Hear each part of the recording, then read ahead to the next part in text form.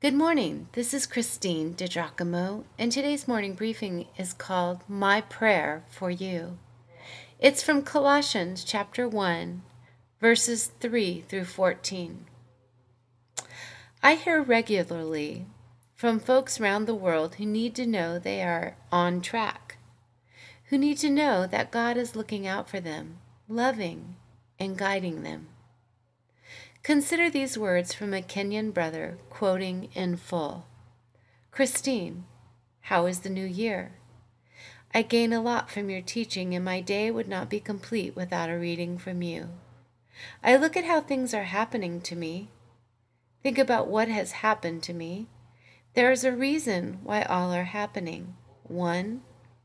I reap a bad harvest. I plant much, but harvest little. 2.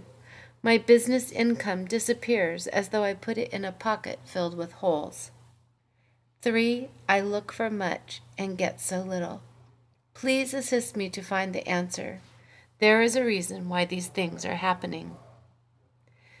Friends, when life is difficult, when things are not going as planned, what to do?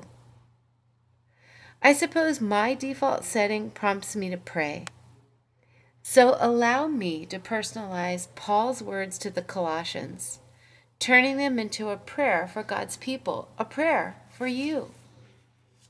My brothers and sisters, I thank God, the Father of our Lord Jesus Christ, when I pray for you, because I have heard of your faith in Christ Jesus. Friends, do you know what it is like to share in the bond of faith we have and experience in Jesus?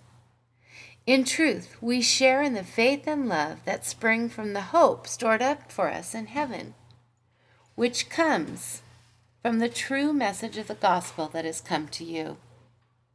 And then I see how the gospel is bearing fruit and growing throughout the whole world, all because you understand God's grace and have made yourselves available to share it with others.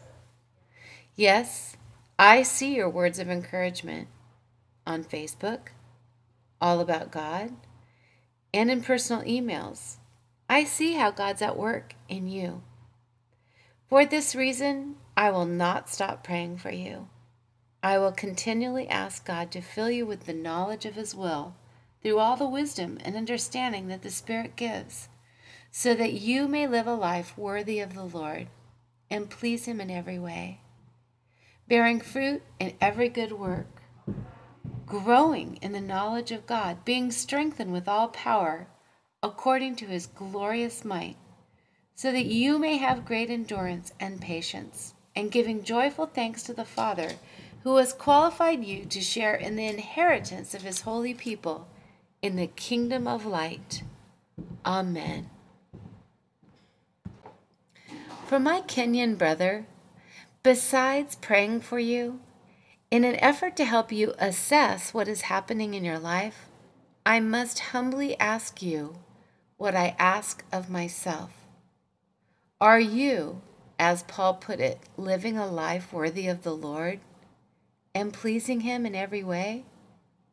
Are you bearing fruit for God? Are you growing in the knowledge of God? Because here's the thing, our lives must be all one piece. Never forget that God has rescued us from the dominion of darkness and brought us into the kingdom of the Son He loves, in whom we have redemption, the forgiveness of sins. Again, this was a prayer adapted from Paul's words in Colossians 1, verses 3 through 14.